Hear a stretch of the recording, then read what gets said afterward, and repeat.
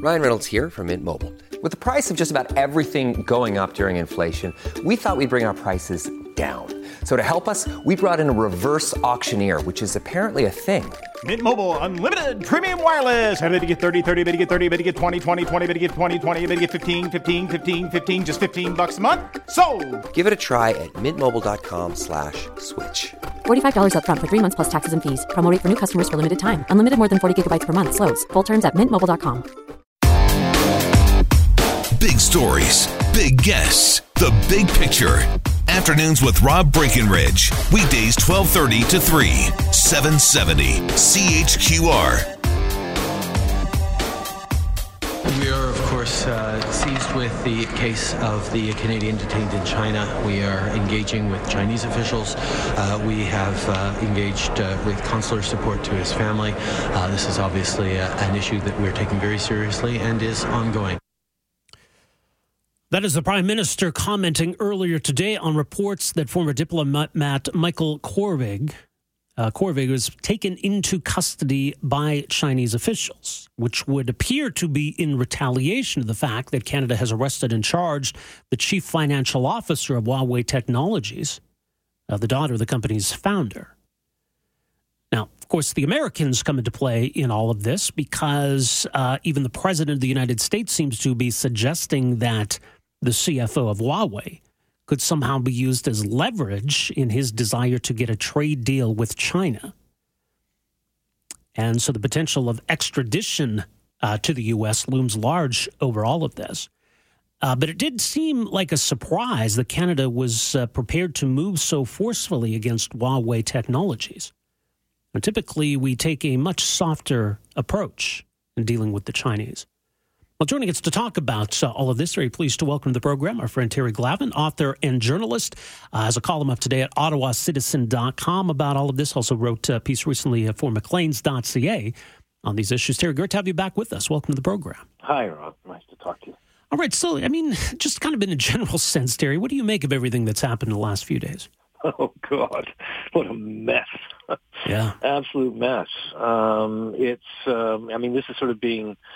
I think adulthood and seriousness is being forced upon us in the matter of China and generally, and Huawei specifically. We've been warned for a decade by a succession of intelligence agencies, our own, the Americans, and others, that Huawei presents a very sinister threat to our national security. And we are seeing it come to pass. What we're seeing, interestingly, Huawei is a giant telecom, a behemoth.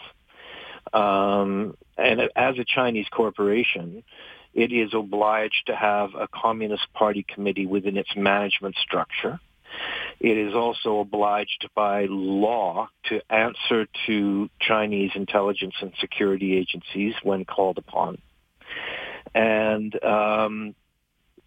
the curious case, or the interesting thing about this particular case, is that Meng Wanzhou was not, charged with spying or something like that, but was rather, and faces fraud charges in the United States on a very, very, very, very evidence-rich warrant that she participated in deception and fraud in the matter of laundering money out of Iran through a proxy company called Skycom. And I think that's kind of been underplayed in this, actually. Mm-hmm. Because, you see, this is the sort of thing that civilized countries might do to contain or quarantine or restrain the behavior of police states, is sanctions. And China will not tolerate it. China will not have it. Neither will Russia. There are UN sanctions, and only UN sanctions that China and Russia will recognize. That's because they have a veto on the UN Security Council. The other thing that's interesting that's being kind of underplayed is that the Americans have a very, very robust extraterritorial regime in sanctions. Canada doesn't.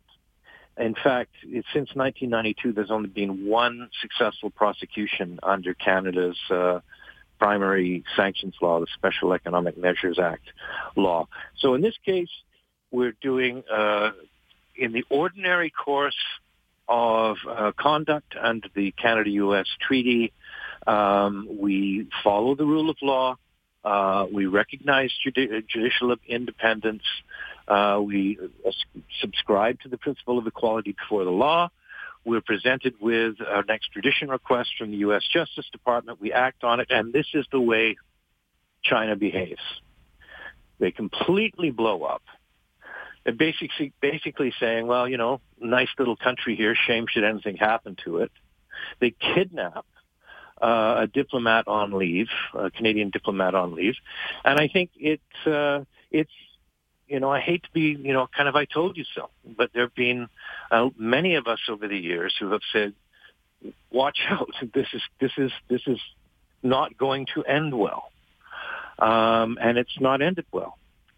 It's ended very, very, very badly. And of course, now with Trump being the president of the United States, he's kind of thrown a spanner in the works by suggesting that Meng Wanzhou might be used as a pawn, if you like, in the trade talks that he's having with President Xi over the next 90 days. Yeah. And that taints the whole process. So we're kind of stuck between a rock and a hard place. This was not, I should stress, this was not a matter of being sort of, you know, Canada willingly or even unwillingly being caught up in a trade war between the United States and China.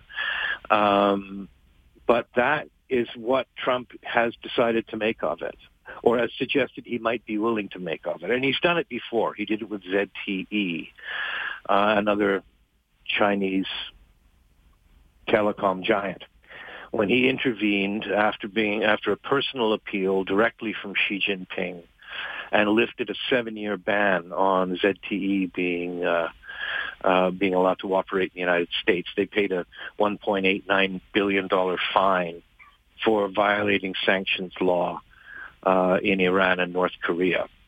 So this is the kind of way that Trump behaves. You know, he has contempt for due process. He has contempt for the rule of law, for the independence of the judiciary.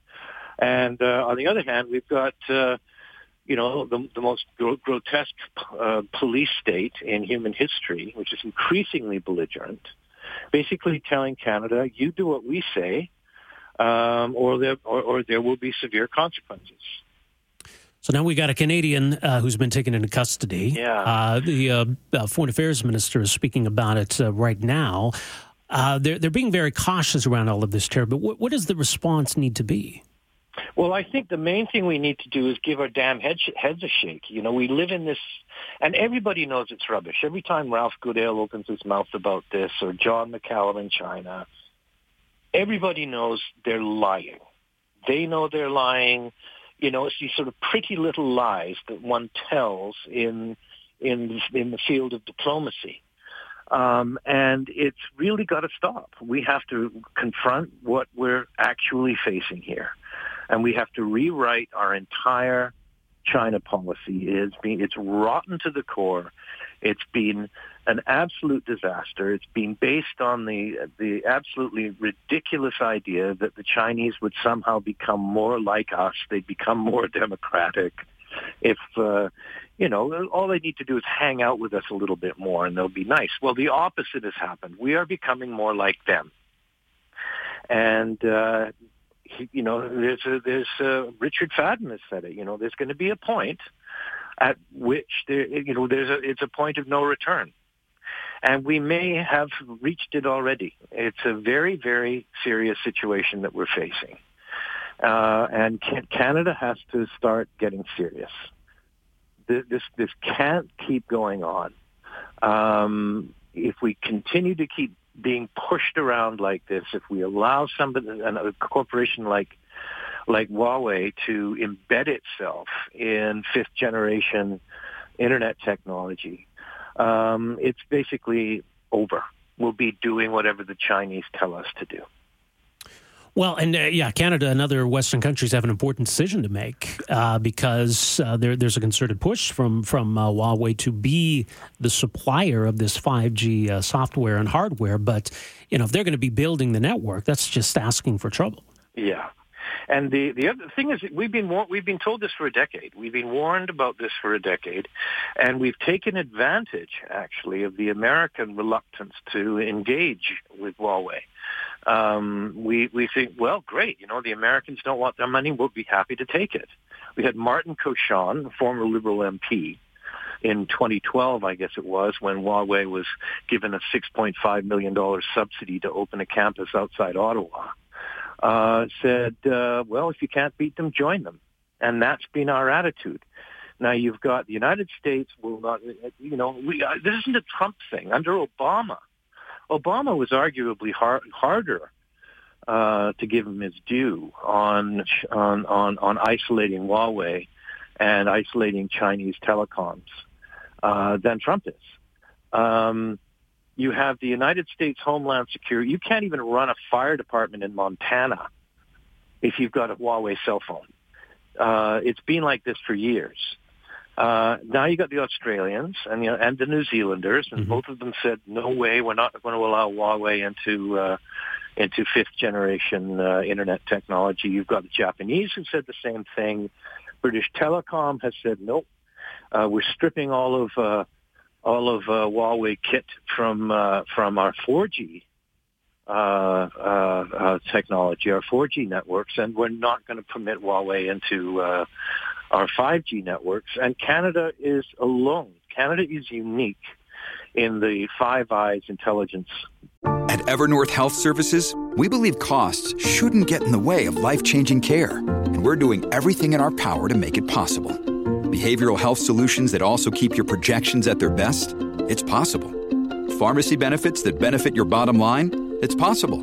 Complex specialty care that cares about your ROI? It's possible. Because we're already doing it. All while saving businesses billions. That's Wonder made possible. Learn more at evernorth.com/wonder.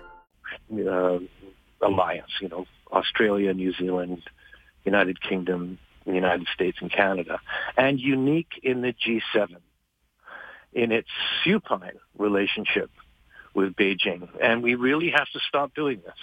And yet, Terry, we had a story from, I think it was either yesterday or the day before, where CSIS, our own intelligence agency, is warning universities against working and doing research with Huawei. Yeah. Huawei has entered into research relationships with 10 universities across Canada. They take all the intellectual property that's developed from that and patent it and bring it back to China. You can't even do business in China anymore at any scale without entering into joint ventures with favored Chinese corporations and basically surrendering any intellectual property you develop with them. This is not the China of Hu Jintao, which was bad enough. The China of Xi Jinping is profoundly belligerent. It is profoundly aggressive. It has been very explicit. The future belongs to us. We're putting America in the dustbin of history. They basically got Africa sewed up already. The European Union has just passed an unprecedented bill which would safeguard key European industries, including sort of high-tech industries, against overbearing Chinese intrusions. The Chinese have essentially figured out a way to veto European Union foreign policy decisions by all of the dirty money that it has poured into both Hungary and Greece.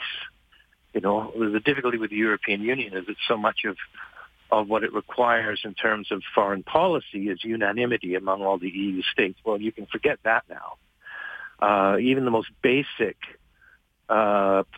principles of safeguarding international law, the law of the sea, the European Union can't even get a resolution through anymore on China's wholesale annexation of the South China Sea. because of this. And in Canada, what if you look at the Senate? You've got Senator Yen Pao-Wu, who leads what is on the verge of becoming the largest group voting bloc in the Senate. And his maiden speech was indistinguishable from Viktor Orban's position on the South China Sea. We shouldn't bother the Chinese. We shouldn't worry these poor people. We should, not take a position on something as central to international law as the law of the sea. Well, he's a senator. He's the leader of the so-called independent senators group in Ottawa. So, we've really gone a great distance down this road, and we have to pull back. We have one of the arguably the most influential business lobby in Canada is the Canada-China Business Council. Well, Huawei is a benefactor member of the Canada-China Business Council. Scott Bradley from Huawei is on the Canada-China Business Council Board of Directors. They're the sponsor, the presenting sponsor of Hockey Night in Canada now. Yeah. At some point we're going to have to give our heads a shake here. Well, like you say, I mean, these have been some big wake-up calls for Canada recent days. So one hopes. One can only hope. Yeah, indeed. Well, I'd encourage folks to read your column today. It's up at ottawacitizen.com. Terry, always a pleasure. Thanks so much for making some time for us here. Okay, talk much to you. Appreciated. Take care. Author and journalist Terry Glavin. Again, you can read his latest at ottawacitizen.com today. Afternoons with Rob Breckenridge, starting at 12:30 on News Talk 770 Calgary.